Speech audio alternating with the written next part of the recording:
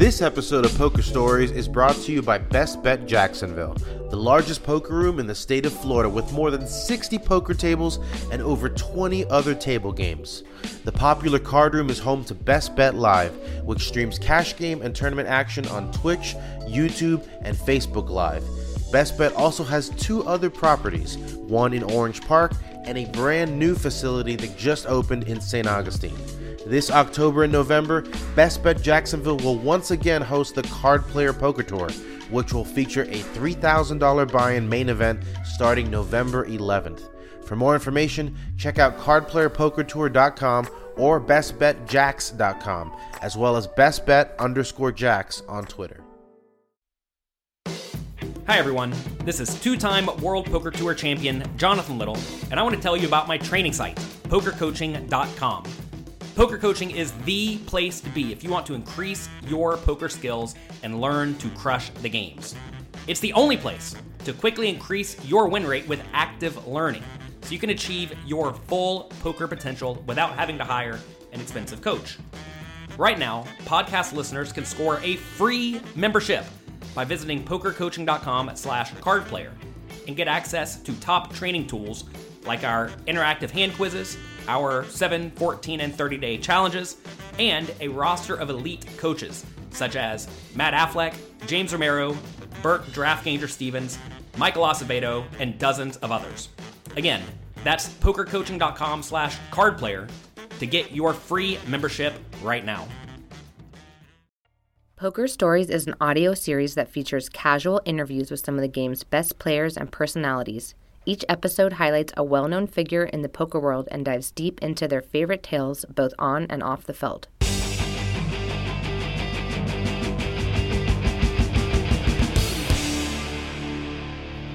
Hello and welcome to Poker Stories, a podcast brought to you by Card Player, the poker authority, and hosted by me, Julio Rodriguez. This is episode number 142, featuring former Finnish poker pro Mika Antonen. Now, Mika is 35 years old, but he has been gambling since he was just 10. Growing up in Finland, he used to bet sports and handicap horses at the track, and as a teenager, he even developed what he admitted to be a bit of a slot machine addiction. It was rough for a while, and then Mika found poker while working in Australia. For almost a decade, Mika grinded at the tables, both online and live.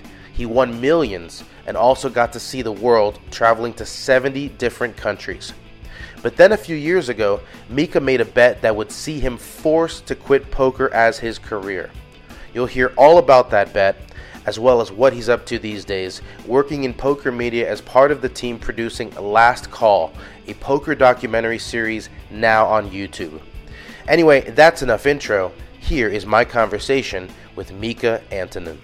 I am here with the one and only Mika Antonen, a.k.a. Chuck Bass, a.k.a. One of the Finnish superstars of poker. Let's, in many ways these days, huh? So we'll talk about that in a second, but how you doing? Good, thanks. Very good. I'm stationed here in beautiful Tallinn, actually. It's about 7 degrees outside. Winter is coming, but You're so talking far, about Estonia? So yeah. Awesome. What brought you over there? Work, actually. The Finnish legislation towards gambling changed like a few months ago, and ever since then it's been pretty difficult to do anything while being physically in Finland, but luckily Estonia is only like a 2-hour boat ride away. Awesome. Well, we will talk about everywhere you've been in the world soon, and especially now that you have this project you're working on, which we'll get to with Pokerizavut. Did I say that right? Pokerizavut. So no, okay, don't tell me what it really translates to, but I looked it up on Google, and there were two options. It was poker is I'm sorry, and also poker father pages. Yeah, I'm sorry to let you down. It's really just poker pages. Okay, that's what I figured it was. But I do like the other suggestions better. I think I should propose a name change. So the project, of course, that I'm talking about is the new documentary series that you have on YouTube called Last Call.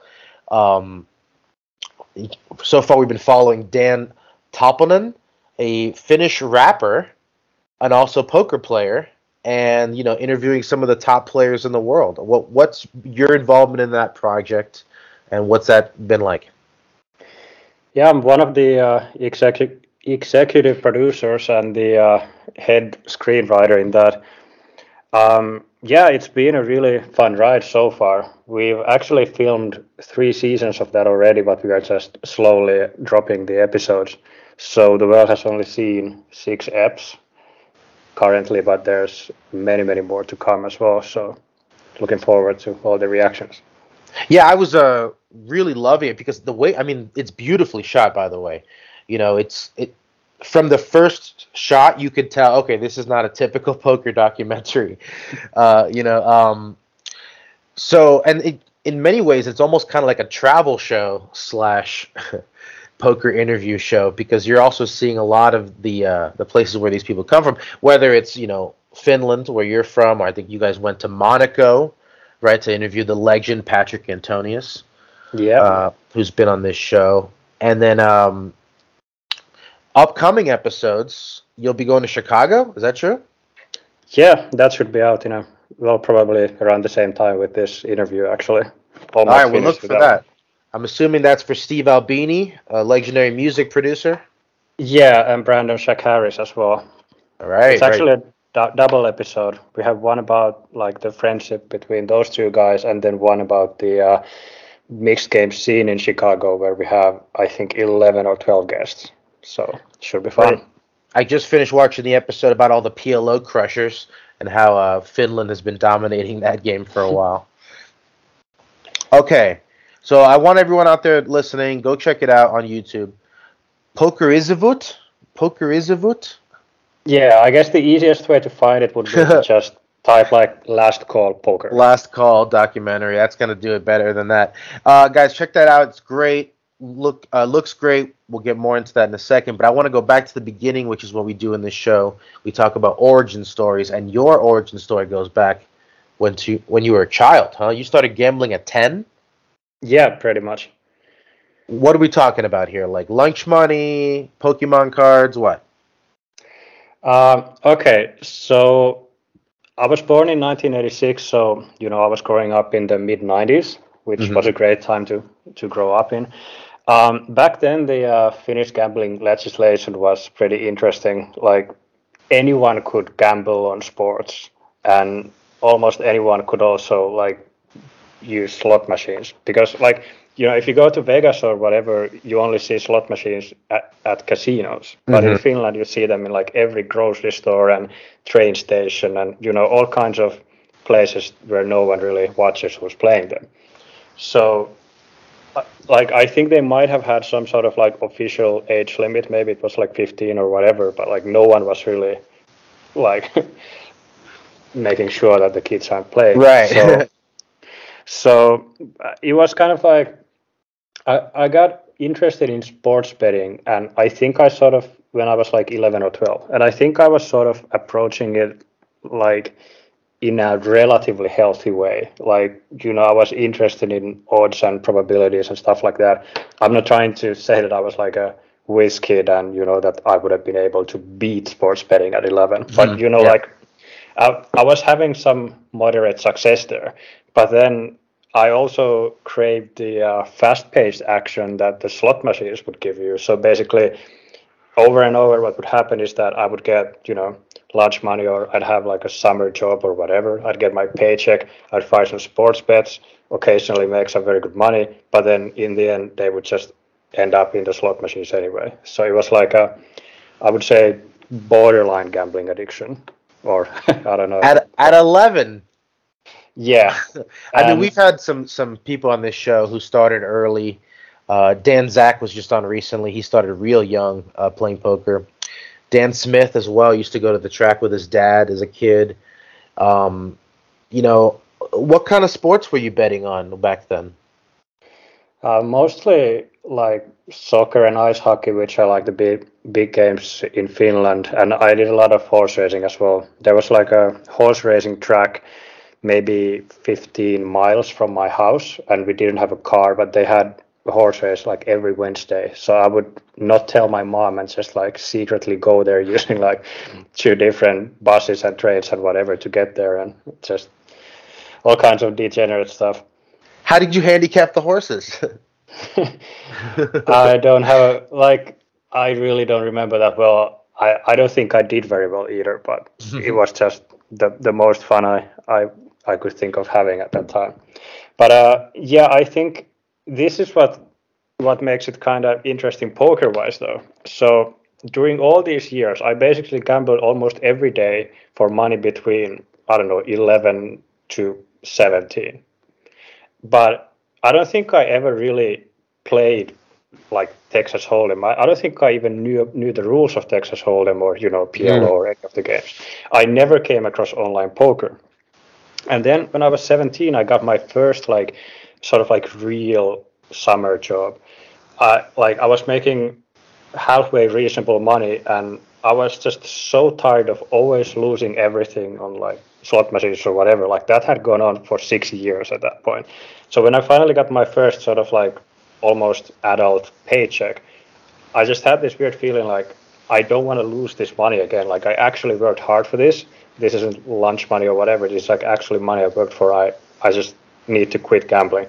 But I felt like I couldn't just like semi-quit and do it occasionally. I just felt like I absolutely have to quit. Like cold turkey, no slot machines, and also no sports betting, because that was like the gateway drug. And I actually managed to quit, I think, on the first try, and I was very happy about that and sort of proud of myself. But hilariously, I think the day when I quit was like almost exactly the same day when Moneymaker won the World Series of Poker. And the poker boom happened. So I didn't end up finding out about Texas Hold'em for another 4.5 years, I think. And I'm just saying that maybe if I hadn't decided to quit gambling, I might have found out about online poker a little bit sooner. I might have been there for crazy boom. I don't really regret this or anything, but I just think it's pretty funny. Well, I mean, you were like 13 years old and winning big jackpots, or how was it? Yeah, I think the biggest win in today's money I had, I still remember this vividly. I was 14 years old, I believe, maybe 15, but no more. I won about like $7,000 or $8,000 in like a weird soccer handicap thing. And like the day after I went to school, because they allowed me to like cash out the insane amount of money, even though I wasn't like I could barely like reach the counter where they were piling up the money. But yeah, so next day I went to school, and we had this little kiosk at school where the kids could buy, like chocolate bars or candy or whatever. And I just bought all of it. I just put like we had euros at the time, I believe already. Maybe it was the previous currency we had in Finland, but I just stacked up like a pile of bills on the counter. I was like, give me everything. I'll take the whole store. Yeah, that was my one teenage baller moment. But yeah, like in the big picture, I know I'm making it sound like it was a lot of fun, but like in hindsight, I really do wish I hadn't discovered gambling at such a young age. I think it ruined quite a few things about my teenage years. Oh, for sure. Like, it's we could laugh about it now because you survived it, but I'm sure there's plenty of people who didn't, and obviously for them, it's no laughing matter. Yeah, absolutely. Well, the story is that you dropped out of high school, right? Yeah. So what went into that decision? Because it wasn't because of poker, right? No, it was. I would say that it was kind of because of the gambling. So this was pre-poker, but like I think by that time I didn't realize it at the time. This is just in hindsight, but I think I was like borderline gambling addicted / like semi-depressed. Maybe not depressed, but like I just felt like life didn't really have much to offer me at the time. Everyone else was really like excited about going to high school and like what future would offer them, and everyone had already decided what they would become when they grow up and all that. and I just didn't really have any sort of like realistic dreams because my grades had already plummeted because of all the gambling. I didn't really go to classes. I was instead like betting on horses at like noon on a Tuesday and stuff like that. And yeah, so I did try going to high school, but I think it was my like second or third day at school. I was just like, yeah, nah, and nobody even noticed for many months that I just simply never showed up. I've talked to a few players from the Nordic countries, and they did tell me that when you're a teenager, whether it's Finland or Denmark or wherever, they do have you on like a sort of a track system, right? Where you're kind of choosing your career as you go. I think I remember Martin Jacobson telling me that he had to choose to become a chef at like age 13 or something crazy like that. So I can imagine if you hit 18 and you don't have a lot of prospects, it's quite terrifying. Yeah, basically, I think it might have changed by now. I honestly don't have any idea, but like at least at the time, by 15 you had two options. You either went to high school or you went to I think vocational school is the word, like become like a car mechanic or whatever. Yeah, well, you pick up a trade of some kind. Yeah, and I knew that I didn't want to go to a vocational school, but I was also really like turned off by the thought of going to high school for another 3 years and then to uni after that for another 4 years. And it was like when you're in that like gambling loop where you spend hours every day just thinking about gambling, and it sort of like takes over your life, or at least like your mental energy. It and then someone tells you that, hey, just keep on going for 7 more years and you'll have a degree. And yeah, it can be pretty overwhelming. And I was also keeping all of this a secret, by the way. Like my parents didn't know basically almost anything about this either. So they were just wondering like, why is their kid so unmotivated, and like why doesn't he want to have a future? And I was just like, I think everyone just thought that I was being lazy or whatever. Sometimes it takes people a few years to figure things out. So you moved to Australia at 19, right? Yeah, so basically what happened was, so I quit gambling, and almost instantly I felt like my life was changing so much for the better. I did have like a proper cold turkey period where I think for the first like 2 or 3 or 4 weeks I was actually like dreaming of playing slot machines and stupid stuff like that. But then pretty soon I sort of felt myself like slipping into the real world. I got a really nice summer job. I was making a bunch of new friends. I even went back to high school after dropping out like 2.5 years earlier, and just everything started feeling a lot more hopeful. I didn't really have any plans in the sense of like what I would want to be when I grow up, but I thought that I'll figure it out. Yeah. And then I got my first serious girlfriend. We were together for like 1.5 years. We had a pretty ugly breakup, and at that time it was like November in Finland, so the sun barely rises at all. It's just like dark and cold and like the worst kind of place to be in that month. So do not come to Finland in November. And I had a little bit of savings, and I was like, yeah, okay, what's like the furthest place from Finland where I could possibly go with nice weather and all. And I had a friend who happened to be in Australia at that time, and I was like, yeah, okay, that's where I'm going. And I ended up spending almost 2 years there. So that's where you discovered poker, right? Yeah, so eventually, I think I had been to Australia for about a year at this point, and I was all out of money, which was not due to gambling. I was still very much not gambling at all. And wait, was this when you were working? Sorry to interrupt. We have a question here. The worst job you ever had before poker, and is this where you worked on a farm?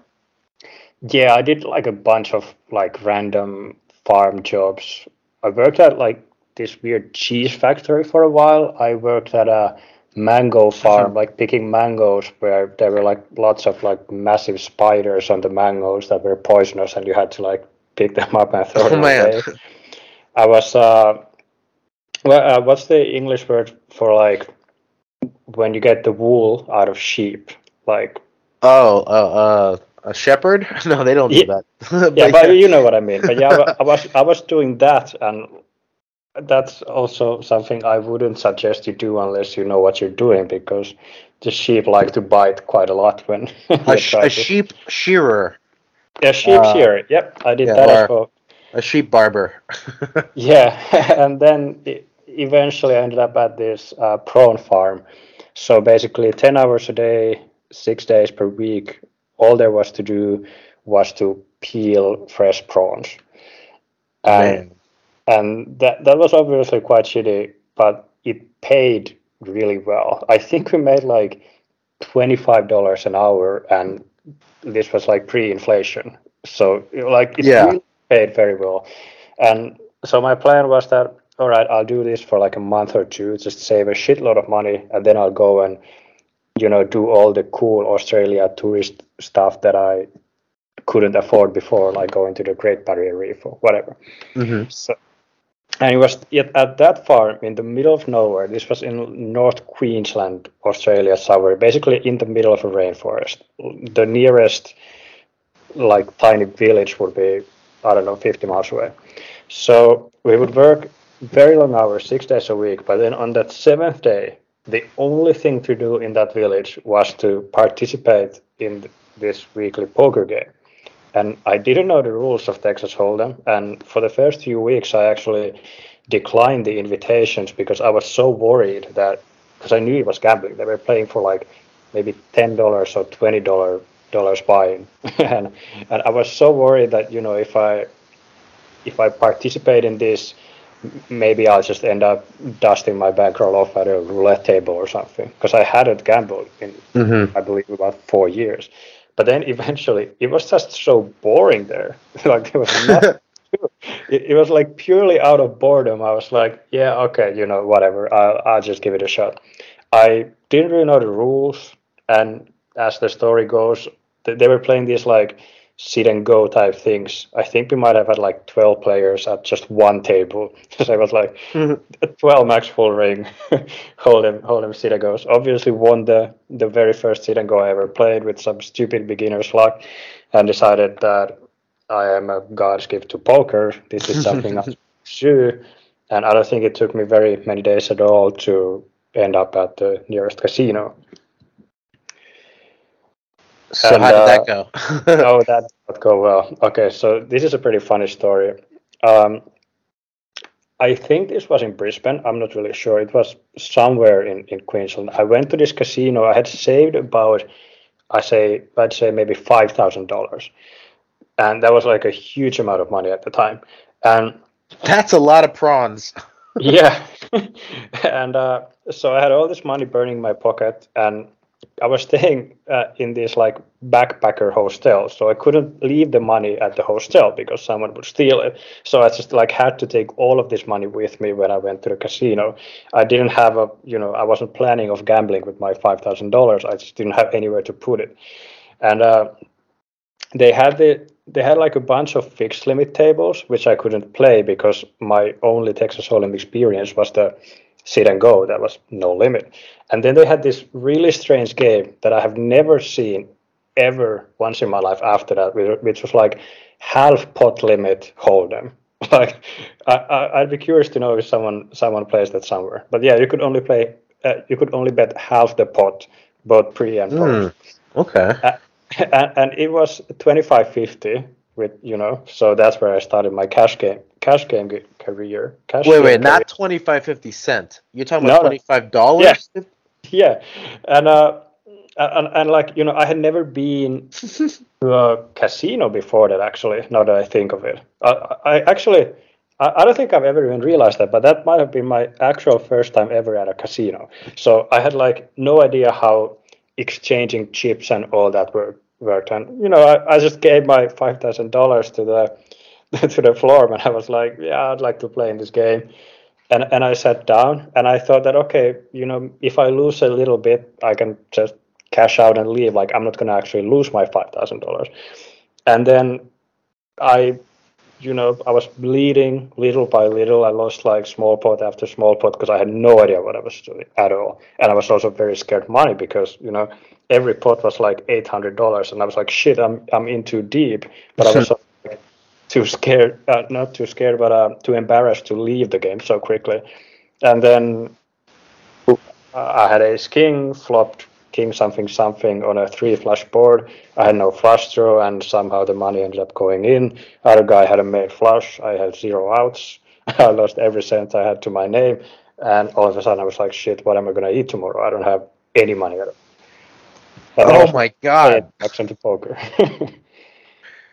And yet you still stayed in poker. Yeah. So, okay, you didn't have a cent to your name. Is this when you had to sleep on a park bench? Yeah, the next few months after that was like I believe I got some random job from Brisbane almost instantly because I really needed the money. I think I borrowed like $200 from a friend or whatever just to stay alive. Got a job, but I was also really like I really wanted to make a comeback at poker. I remember reading like those David Sklansky fixed limit books because I figured that, okay, it's probably a good idea to start from the fixed limit tables whenever I make my comeback. So I was working some random job at the Brisbane airport, I think, and then all my time of work I was either studying poker or playing like the super small stakes fixed limit game. But it was just not really sustainable because like the gains were ranked very high. It wasn't like any sort of meaningful source of income in the long term. But obviously after maybe my first or second winning session, I was like, yeah, okay, I can support myself now. I'm just going to quit my job. So that's how I became a so-called poker professional. And unfortunately, my math on this wasn't like really well thought out. I don't think it took many weeks at all until I had to sleep on a park bench and also an abandoned house for one night because I didn't have a place to stay and again had no money. So, it was a bit of a rough first few months.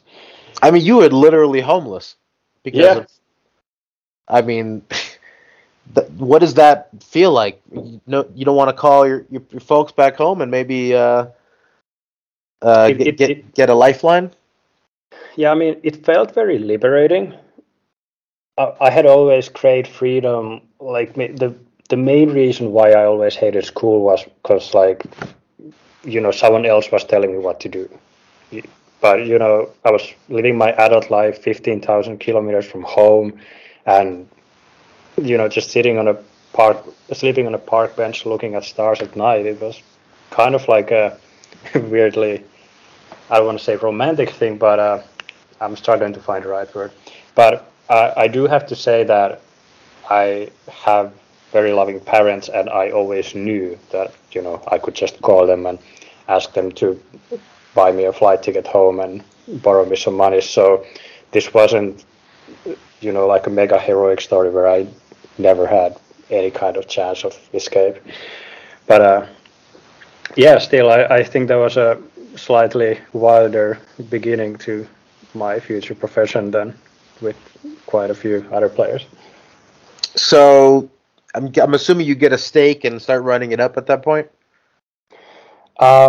No, I think what happened was that I went back to working some odd jobs and playing poker in my free time and studying and blah blah blah, and the end result was always the same. Like I would run it up a little bit and then quit my job after 2 weeks again.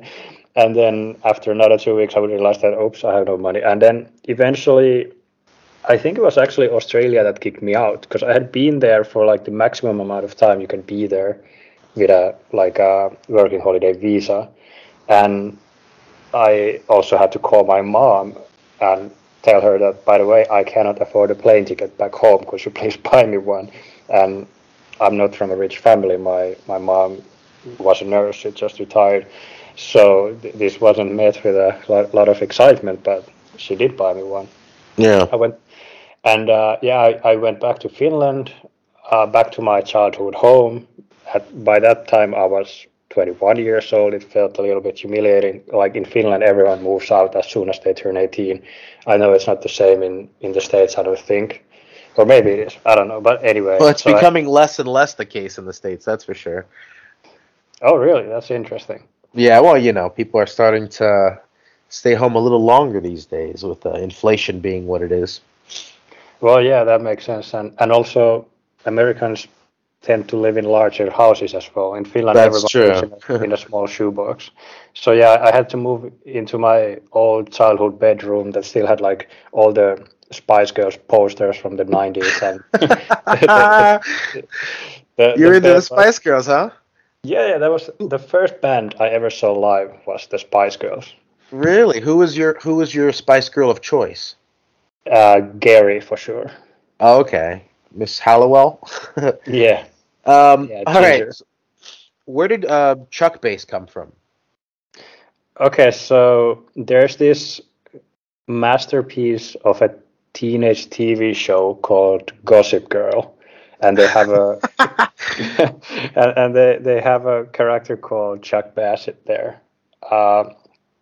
I think it's actually like Chuck Bass, like, after the fish and not the bass guitar. Mm-hmm. I wish there was like a more exciting background story to this, but there just isn't. I just like chose it on a whim. That's funny. I accidentally watched way too much of Gossip Girl.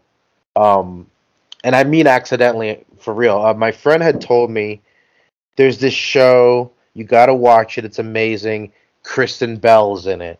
Right? And she's the narrator, right?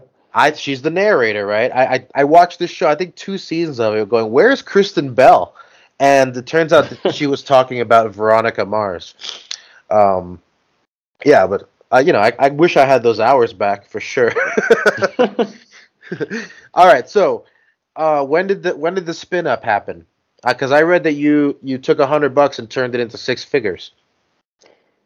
Yeah. Okay. So I moved back to Finland. Was penniless. Had to get a job. Obviously, I wanted to move out of my childhood bedroom as soon as I could. And I think I was like still hoping that I would become a poker professional someday. But I also had like an ounce of realism in my veins by that time. I knew that I would have to actually support myself by doing something other than poker, at least at the beginning. But the thing is that by this time, I was already 21 years old. I had almost never played online poker. I think I played it a few times in Australia, but I had never really given it a proper shot. And so I think, if I remember correctly, I had maybe like $20 or euros that I was able to deposit from my first paycheck. Like it was very, very tiny stakes, and I grinded up from there, playing super tiny stakes, sit and goes, and I think I turned that $20 to like 17,000 or something. Wow. Like following actual bankroll management, but this was still like, it wasn't maybe during the poker boom anymore, but it was sort of like the after boom, because the boom that you guys had in the States in 2006 or whatever, it only came to Europe a few years later. So I was actually very much at the right place at the right time. It was very, very easy. All the little sites were competing against each other, giving massive rakeback deals. I think I had like over 100% rakeback for a while. Because you could like combine a few different promotions. Yeah. So they were like paying you money to play. And yeah, I managed to build a bankroll, and not because I would have been like shockingly good or anything, just more like it was very easy back then. I went to Vegas after about six months of that. I think I had about $20,000 when I left for Vegas, and I had $0 when I came back home. That one stung, but like in hindsight, that was I don't think there was ever any other scenario than exactly that. Like I don't know how I could possibly have returned from Vegas with any money to my name. I just didn't realize. You're either gonna have all the money or well, yeah. Yeah, exactly. Yeah, but then I grinded it up back again. It was just very, very easy at the time. I think at some point I was so broke that I couldn't make any sort of deposit, but I had a bunch of empty bottles at home. In Finland, we have a system where you get like 20 cents for like each empty Diet Coke bottle you bring back to the store. So I had maybe like €4 worth of those bottles, and I can't remember how the story went. Like I think I maybe gave my friend €4, and he sent me like €4 on PokerStars or something like that, and I spun it up again. But yeah, $4. Well, €4. it was That's something crazy. like that. But yeah, I had like a couple of years of that where I would spin it up from very little to like low five figures, and then I would always find a way to go broke. And I didn't really, I wouldn't describe any part of that as professional in hindsight. I was calling myself a poker professional, and it is true that I didn't have any jobs or anything. All my income was coming from poker, but it was just like a shit show. But then in 2010, I believe, when I was 23, I discovered multi-table tournaments. I'm not really sure why I hadn't really given them any thought previously, but like I randomly played a few, and I just instantly felt like, okay, this is what I should be doing, and I'd say that's when my actual poker career sort of started, and that's when I started having like really good and long-term success. Yeah, a lot of success online. You also got jumped on the live circuit. What was your experience like there? Yeah, I really enjoyed playing live, and it took me a very long time to realize that I don't think I'm very good at live poker at all. I I know a very smart person who always used to tell me that live poker is the tax of online poker. So you win $10,000 a month playing online, and then you dump $5,000 a month playing live poker. And I was always like, no, I have an edge. I have a huge edge. Like these fields are so soft. Like, look at this guy punting away 2,000 big blinds in the first hand or whatever. But like, I think my edge was honestly pretty small in hindsight. I think I was doing so much better playing online. I was always a very strong multi-tabler. If you watch the Last Call season 2 first episode about Elis EE27 and his multi-tabling adventures, we were actually roommates back in the day, and like he taught me how to play 30 tables at once. And I was having like an insane hourly rate playing 20 to 30 tournaments at a time. I had like a very good setup and system for that. But then for some reason I wanted to chase the live tournament glory, and that was a very expensive adventure for me for many years. It's interesting that there's not a ton of players really who excel at both. I mean, Fedor obviously was able to do it, and there's a few high rollers. Mike Watson comes to mind. Chris Moorman has suddenly become a live player these days. But yeah, it's almost like two different games, right? Like, obviously the core skill set is needed for both, but there's that little extra that comes with live play, exploiting people. I don't know, even maybe live reads. That there's some people who don't even believe that, live reads are a thing. Yeah, and for me, like I think that the biggest thing has always been that I have a small amount of social anxiety. This isn't something you'd ever really notice if you're like with me at a bar or whatever, but like I'm pretty introverted, and I feel a little bit anxious around new people, and so sitting down at a live poker table is just not like a very comfortable setting for me. So I was never really able to get into like a proper comfort zone, and like this might be like almost the only casino in the world where I have pretty good results is the one in Helsinki, and that's the casino that actually has like very close to the toughest games in the world for those buy-ins. I mean, all the Finnish end bosses used to play there, but because I was always comfortable there because I lived like 1 mile from the casino. It was like walking distance. So, and always felt like I was sort of almost in my living room. But then whenever I would travel abroad, people would be speaking in a language that I wouldn't necessarily totally understand, and I just never really managed to get into that comfort zone when I was playing, as opposed to when I was grinding online poker, multi-tabling in my underwear at home. It was like I was a fish in the water. Was there a highlight of your live tournament career that you look back on? Well, I mean, I did win the biggest annual tournament that we have in Finland. That was for about $100,000, I think. So it's not like massive, but it was quite nice. I get to win in front of your parents. Yeah, I did have this stupid bet with a friend we had made earlier that whichever of us would get a six-figure score first in US dollars would have to give like a pretty big percentage to the other one. I can't remember what it was. I think maybe 20%. And and the cash was for like $100,017 or something like that. So man, that's when you're rooting for a 99K score. yeah, yeah, that was pretty funny. And then it took him maybe like 2 months to win the F-Tops main for a lot more, and I would have had a share of that, but because it was like a one-way bet, so whoever cashes first, the other guy gets a chunk of that, but then that's the end of it. So man. So wait, you would have won more by losing. Yeah, exactly. And I think because I wanted to torture myself, I wanted to look at like the historical, like the US dollar value. And I think like 2 days before the tournament, the score would have been for less than 100K. It just happened to peak a tiny bit on that day. Oh, the conversion rates messed you up that day. Oh, brutal. It is what it is. Can you tell the Vegas strip club story? Which one?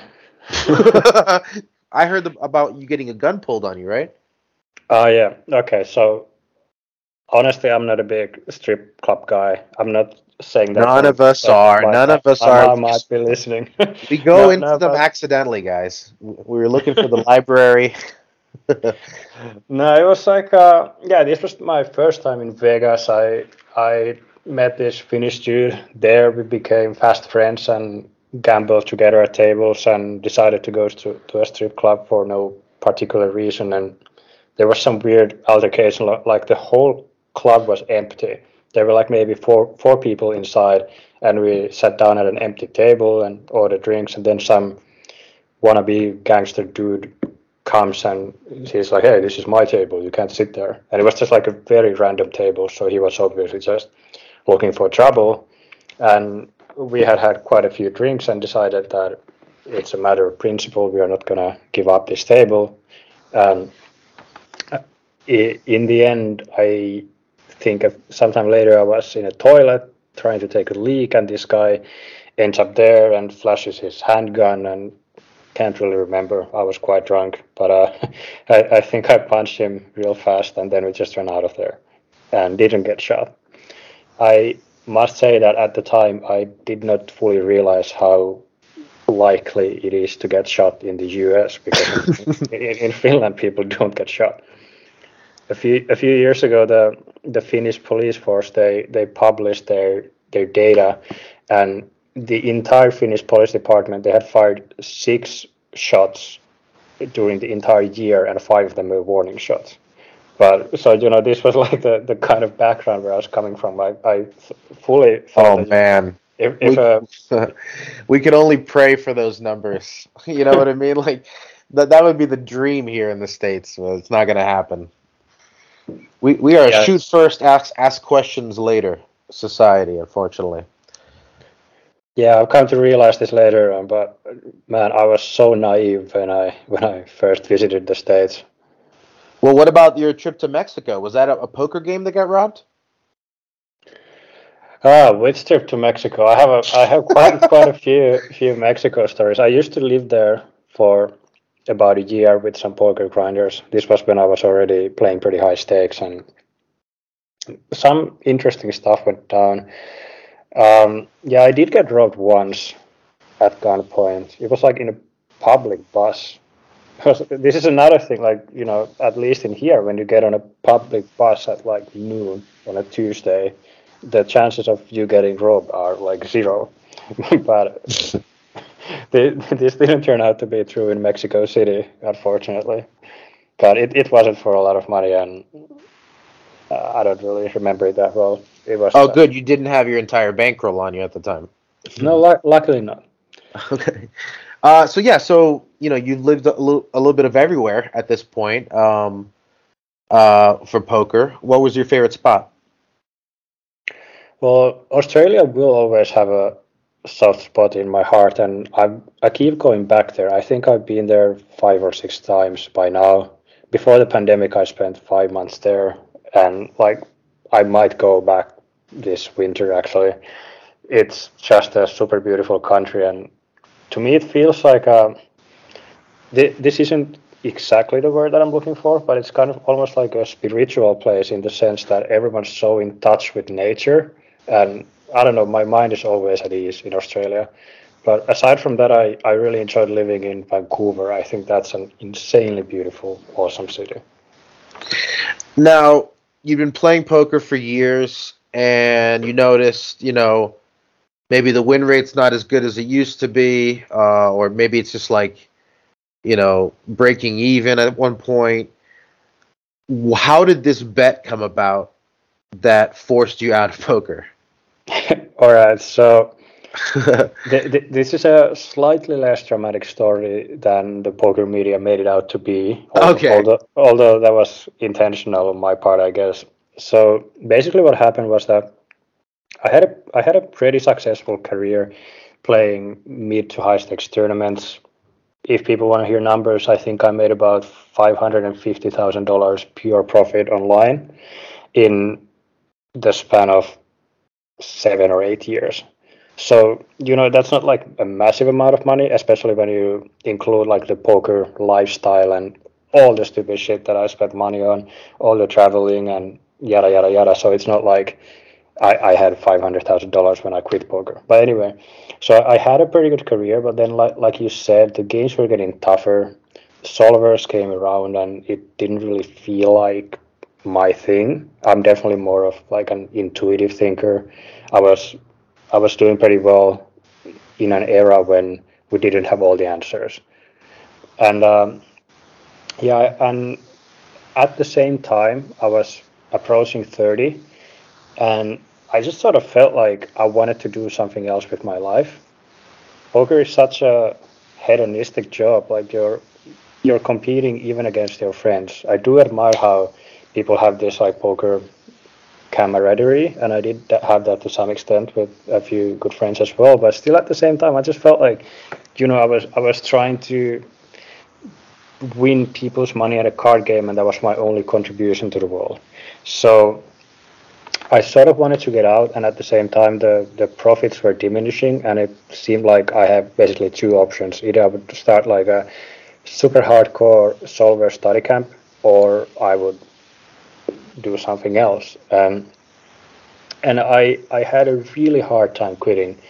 Like in hindsight, I was being a total coward. It took me over 2 years of like barely making ends meet. I think like almost every single month I would win exactly the same amount as my living expenses. It was like blatantly obvious that poker wasn't really going anywhere for me anymore.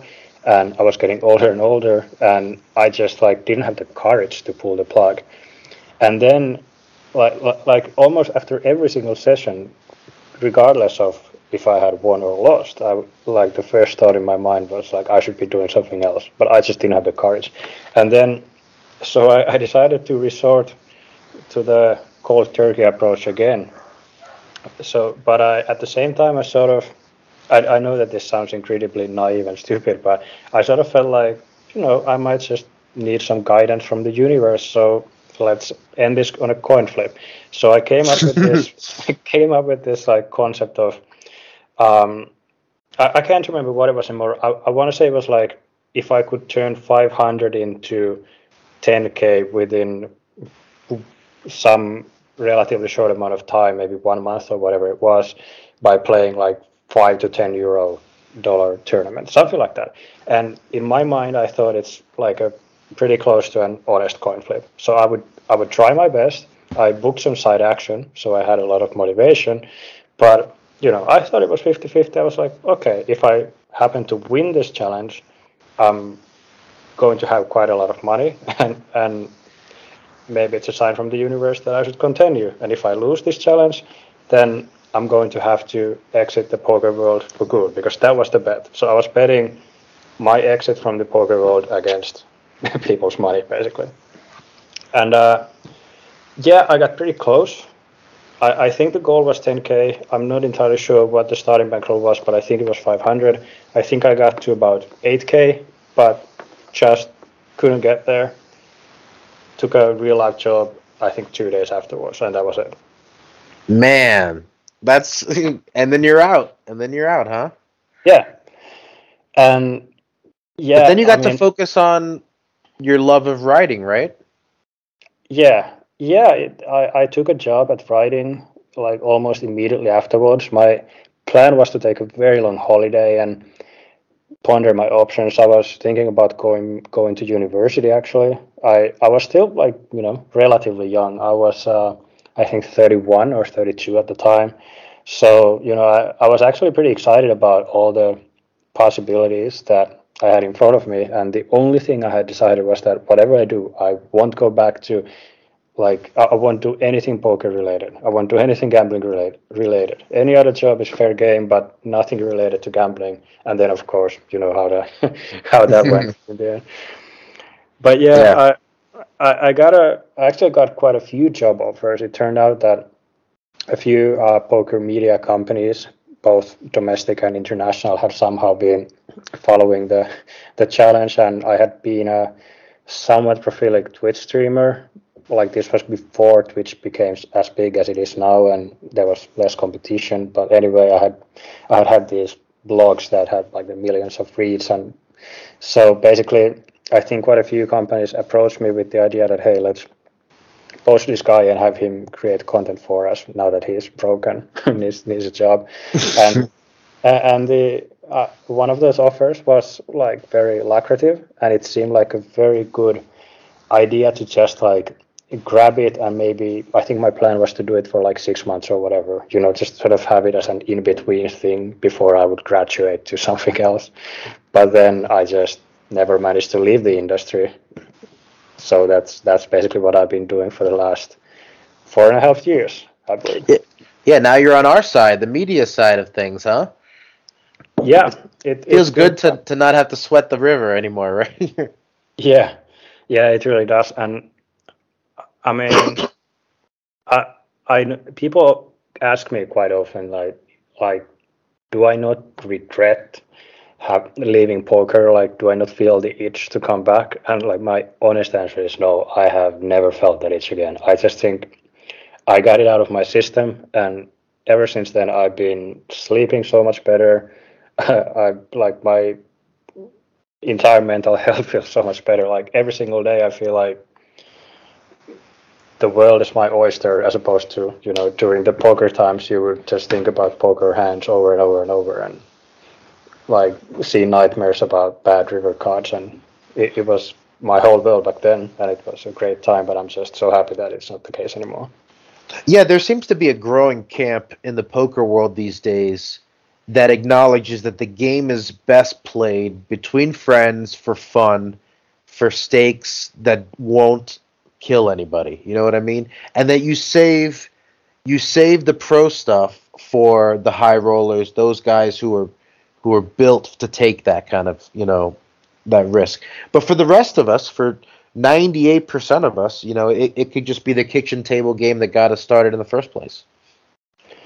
Yeah, I guess like what I think has always been a bit of an underrated option, though, is sort of having it as a side job.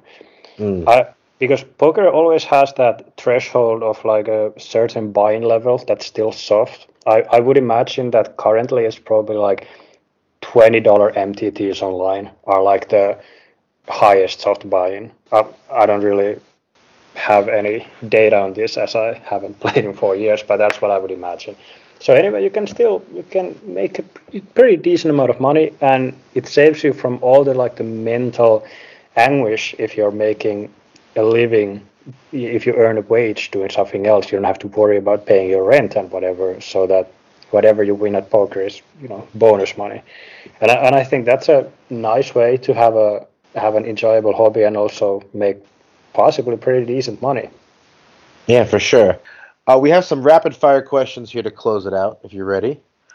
Definitely. I saw you this summer at the series in the media event, and you got to hang out with Vince Vaughn for a little bit. What was that like? Yeah, that was fun. So we sat down at the media event with my friend Matti, who was actually the director of Last Call. So he's the guy responsible for the fact that it looks gorgeous. I have nothing to do with the beauty of the show, unfortunately. Anyway, so we sat down. There were like 3 seats left. We sat down so that there was 1 seat between us, and that was like the last empty seat. And then we saw Vince Vaughn walk up in there, and we were like, there are like no seats anywhere else. I wonder where he's sitting down. And yeah, he sat down, and he was sandwiched between us for a good, I think, like at least an hour, I would say. That was cool. I did get to try busting him. Didn't work out, but it was fun. He was a pretty chill dude. He's I don't want to misquote him, but if I remember correctly, I think he said that he used to play a lot of PLO in Minnesota when he was growing up. Oh, okay. Yeah, I would not have guessed that out of Vince Vaughn. That's Master of Ceremonies for the World Series of Poker, Vince Vaughn these days. Biggest pot you ever won or lost? Your choice. Honestly, the biggest pot you ever lost was that $5K when it was your entire net worth. Yeah, I guess the sexy answer to that would be my entire net worth multiple times. In terms of numbers, like I was never much of a cash gamer, but I have lost like 20K pots a few times, I think. Can't remember winning one. What about the best shot you ever took? Best shot? That's a good question. I just don't know if I've ever had really successful shots, because all I remember is that every single time when I would try to like take a stab at high stakes, it just wouldn't work out. Well, I guess you could say that first move to Australia, right? Because at least you found the love for the country. Yeah, outside of poker, I think almost every single shot that I've ever taken has worked out really well. And it's almost like a philosophical choice for me nowadays that if I feel like there's a shot I need to take, I just always take it. But in poker, this isn't such a great idea. I have definitely harbor thoughts about playing in the full tilt 200, 400 or whatever in my time, but never really got there. There's some expensive thoughts. Oh, for sure. You obviously are a gifted writer. Do you have any other artistic talents? That's a good one. I'm a pretty creative person in general, but in terms of like pure talent, I guess writing would still be my only one. My girlfriend is a super talented artist. Like she can draw insanely beautiful pictures in like 10 minutes, and she always laughs at whatever I try to do because it's like a 7-year-old's drawing. So yeah, I guess I'm just gonna stick to writing for now. Yeah, my art never got past 8 years old either. What about the weirdest place you've ever played poker or gambled for money? Oh, that's a good one. I was actually just thinking about this the other day, because we are currently planning Last Call season 4, and one of the ideas we have on the drawing board is exactly that. We're thinking about doing an episode or two about like the weirdest place in the world that we can find where they have poker. I think like if we can find the right spots, that would be pretty funny. But let's see. I played in South Korea. That was pretty interesting. I think I was literally the only non-Asian person at that whole casino, and there was quite a language barrier. I mean, you sounds like you've been all over the world. Is there any place left on your bucket list that you'd like to visit? Yeah, man, I was just counting. I think I've been to around 70 countries. 70. Wow. Yeah, and probably around 40 of them have been because of poker, like purely live tournaments. It sounds like more than it is because, here in Europe we have 40 countries that are all next to each other. So on one trip you might go to seven countries. So it's not actually that difficult to collect those countries. But yeah, I mean, man, I just want to go everywhere. For example, I've only been to New Zealand for about 3 days when I went there to renew my Australian visa, and I only had like $18 when I got there, so I didn't get to do anything at all. I was sitting in a shitty hostel, eating a shitty Subway sub, waiting to get the email from the Australian Immigration Services that would welcome me back to the country. So that's one. I want to go to all the Pacific Ocean islands. Pretty much want to go everywhere. Like I can't think of almost any country that I wouldn't want to go to, apart from the couple of obvious ones, I guess. The ones currently in wars. If you could download one skill instantly, like in the Matrix, what would you choose? Ooh, man, you have some good questions. I wish I had good answers. Is there something you're just really bad at that you just would love to have as a skill? I mean, I'm pretty bad at almost everything. Like, I think usually people have like maybe 2 or 3 or 4 things that they are very good at, and they suck at everything else. That's definitely true for me, but it's just a matter of capitalizing on those few skills that you have. In terms of the question, I mean, I guess it could probably be something music related. I really wish that I had any sort of talent in music at all. That would be really kick-ass, but I just completely suck. I don't have the ear or the physical skills to that at all, but I'd love to be able to do something in that scene. Man, that'd be so cool to just download all of Hendrix's skills in like a Yeah, minute. exactly. Yeah. Okay, that's my decision. Did you have any nicknames growing up other than Chuck Bass? No, not really. Like, my name is a weird one because it has like the double vowel and the double K, so it's a bit of a hard one to turn into a nickname. Mika. That's basically Mike, right? Michael? Yeah, Is it's that like what it translates to? kind of, but we also have like Micah, like 1I 1K, and then we have Mika, which is a double I and 1K, and I just have like the super long version. You have all of them. Give me all the doubles. All right. Did you have a celebrity crush when you were growing up? Apart from Ginger Spice, I would say maybe, well, Rachel from Friends. So Jennifer Aniston in that 90s glory probably was the number one in my teenage years. Headphones on at the table, yes or no?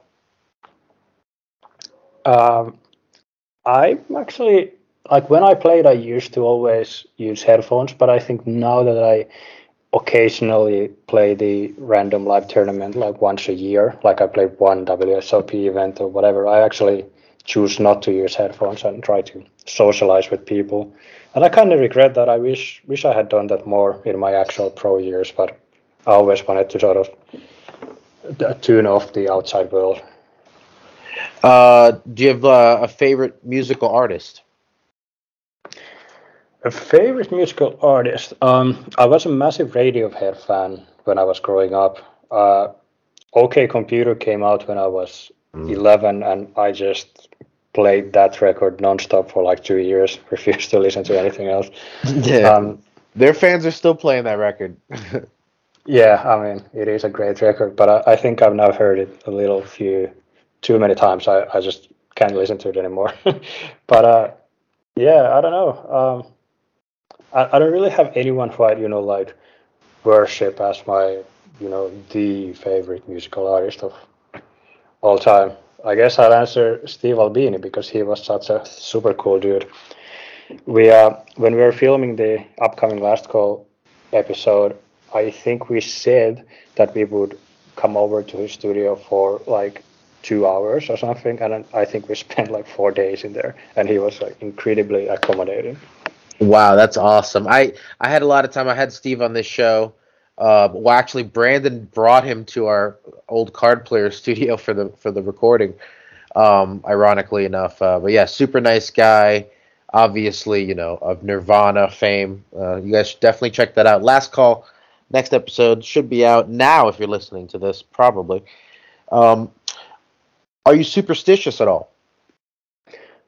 I definitely am a little bit. I'm not proud of this because as a poker player, you're really not supposed to be. But yeah, like for example, I can't remember who it was, but like some dude who had won an EPT or a WSOP very early on in my career told me that it's like a rule that if you bag a chip lead in a live tournament, you cannot change your underwear, and like he wasn't joking.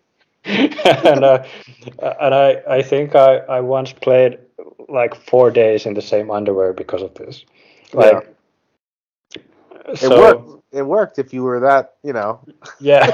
If you were there for 4 days, it must have been lucky.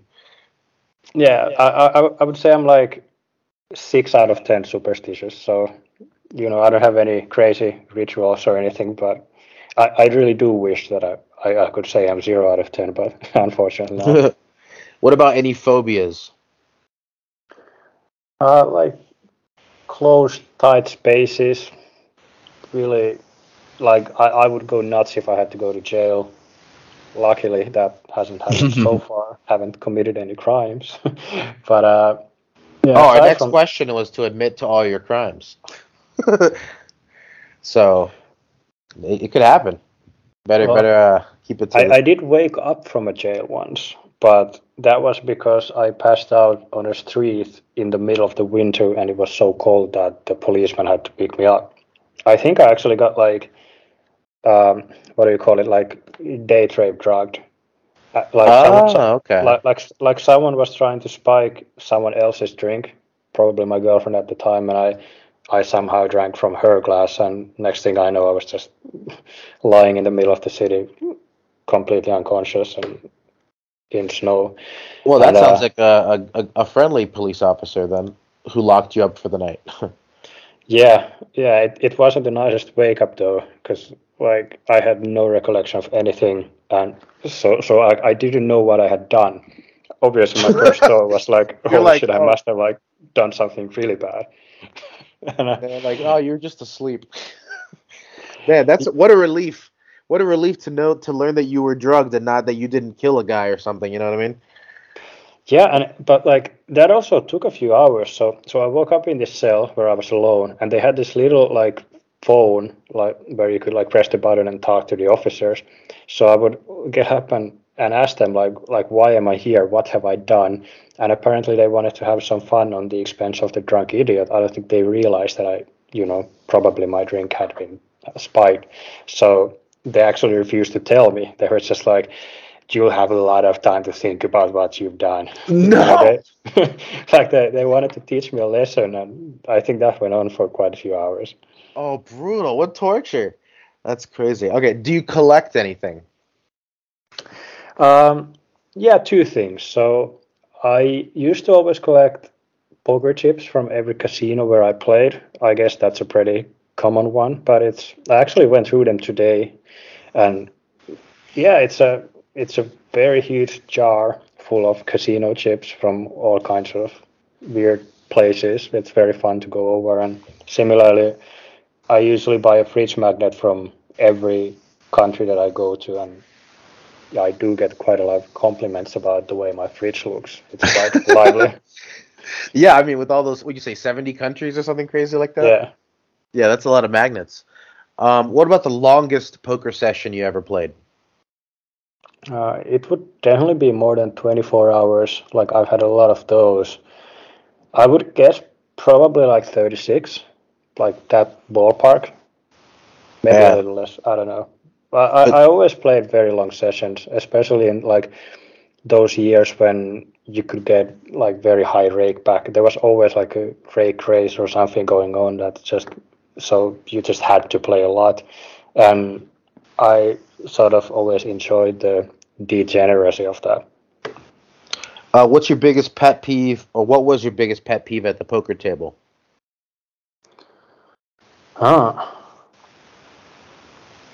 No, I don't know if I have like a really good answer. I obviously always hated like people celebrating, and especially in certain Southern European countries, they they tend to celebrate pretty loudly. Oh man, that reminds me of so many times I was covering the EPT, and the you're right, because the Finnish are not very emotional.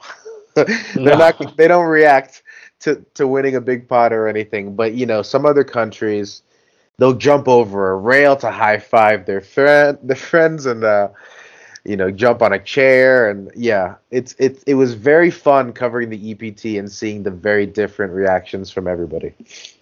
Yeah, I mean, now as a spectator, I enjoy it. I'm happy that people are showing emotion. I don't mind it at all. I think it's actually good for the game that it's not just robotic players staring blankly, but it really does suck when someone outdraws on you and is sitting next to you and starts like dancing on the chair and all that.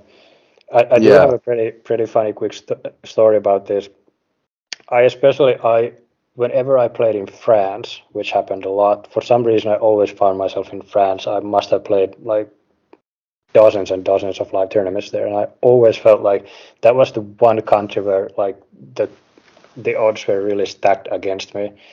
I don't mean to say that there was like a collusion or anything, but it was just like it was such like them versus you type of situation. Like especially because I played a bunch of like smaller tournaments, I would often travel to like a 2K French countryside casino tournament somewhere where I'd be the only foreigner, and it felt like every single time I took some like really nasty bad beat, and like everyone was just celebrating because I was passed out, and they were like, "Yeah, we got him." So then eventually, I played in the Partous Poker Tour main event, which was a very big tournament in Europe in the around 2010. It was like almost a 10K buy-in, and I wasn't playing well at all. I was having a completely disaster of a day. It was basically like the softest tournament of the year, I would say, at those stakes, probably even softer than the WSOP main event. I had been looking forward to that for many months. It was in Cannes in this like beautiful beach setting, like this. It was in a tent, so that there was a lot of fresh air and all that. It was like a super enjoyable place to play it, but for some reason I was just like butchering every hand and playing horribly. And then I got it all in with mid set against top set, so from the turn. So I was trying to one out, and I actually binked that one out, and it was like this French dude who had like celebrated against me in multiple live tournaments over the years before that, and just like seeing him go on this like massive tilt. He still had like 100 big blinds left, but he actually like got out of the table. He called every single friend in his phone book and just like yelled in French, like 15 minutes at a time. I don't really speak French. I understand like a few sentences, but like it was obvious that he was just like calling his wife, his mom, his friends, just like telling the same story and yelling it every single time, like 5 on the river, 5 on the river. And like this probably doesn't paint the rosiest picture of me, but oh man, did I enjoy that. Yeah, for sure. No, I think you're allowed to celebrate that one. We end the podcast the same way every time, with a question from the random question generator. Oh. Here we go. We don't know what it's going to be. Okay. If you were offered the position of mayor of your city, would you take it? Do you think you do a good job? I don't think I would do a good job. I don't think I would take it, actually. Like, I would like to be the mayor of a small city, maybe later in life, where I could possibly like influence some stuff and do like grassroots level decisions. But this is the capital of a country. Yeah, you're probably in the wrong, and it's not even your country, so it's like it's even harder. They might even have laws against it. Yeah, I mean, I might have to do it just, it'd be pretty interesting for sure to see the reaction that, hey, here's this random Finnish former poker player who's running the capital of Estonia. Yeah, Mayor Mika. Yeah. How will you fix the problems? I'll have a rebuy tournament, and That'll raise funds. Anyway, Mika, thank you so much for coming on the podcast and sharing the stories, and also for sharing Last Call. Everyone out there, make sure you go check that out. Thanks for having me. It's been a blast. That's it. That is the show. Thank you once again to Mika. Make sure you go to YouTube right now and check out Last Call on the Poker Izivut channel. Season 1 is already out, and new episodes of Season 2 are dropping this week. Also, make sure you go follow Mika on Twitter at Chuck Bass Poker or on Instagram at I Blame Chuck Bass. You could follow us on Twitter at Card Player Media or at Poker_Stories. If you like what you heard, please don't hesitate to subscribe. And if you really like what you heard, go the extra mile with a 5-star rating and review. Then let us know you did so by sending us an email to pokerstories@cardplayer.com, and we'll hook you up with a free digital subscription to Card Player Magazine. Thanks for listening.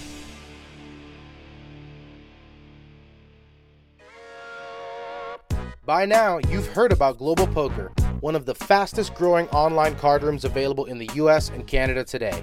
So what's stopping you from trying it out? Global Poker is a safe and secure social poker site that uses their own patented sweepstakes model. Signing up is easy. You can use Google, Facebook, or just an email address. You can always play for free on Global Poker, but you can also buy gold coins for additional play, which will earn sweeps coins that can be redeemed for real cash to a bank account, Skrill account, or even as a gift card. Get a free 5,000 gold coins when you sign up right now at globalpoker.com.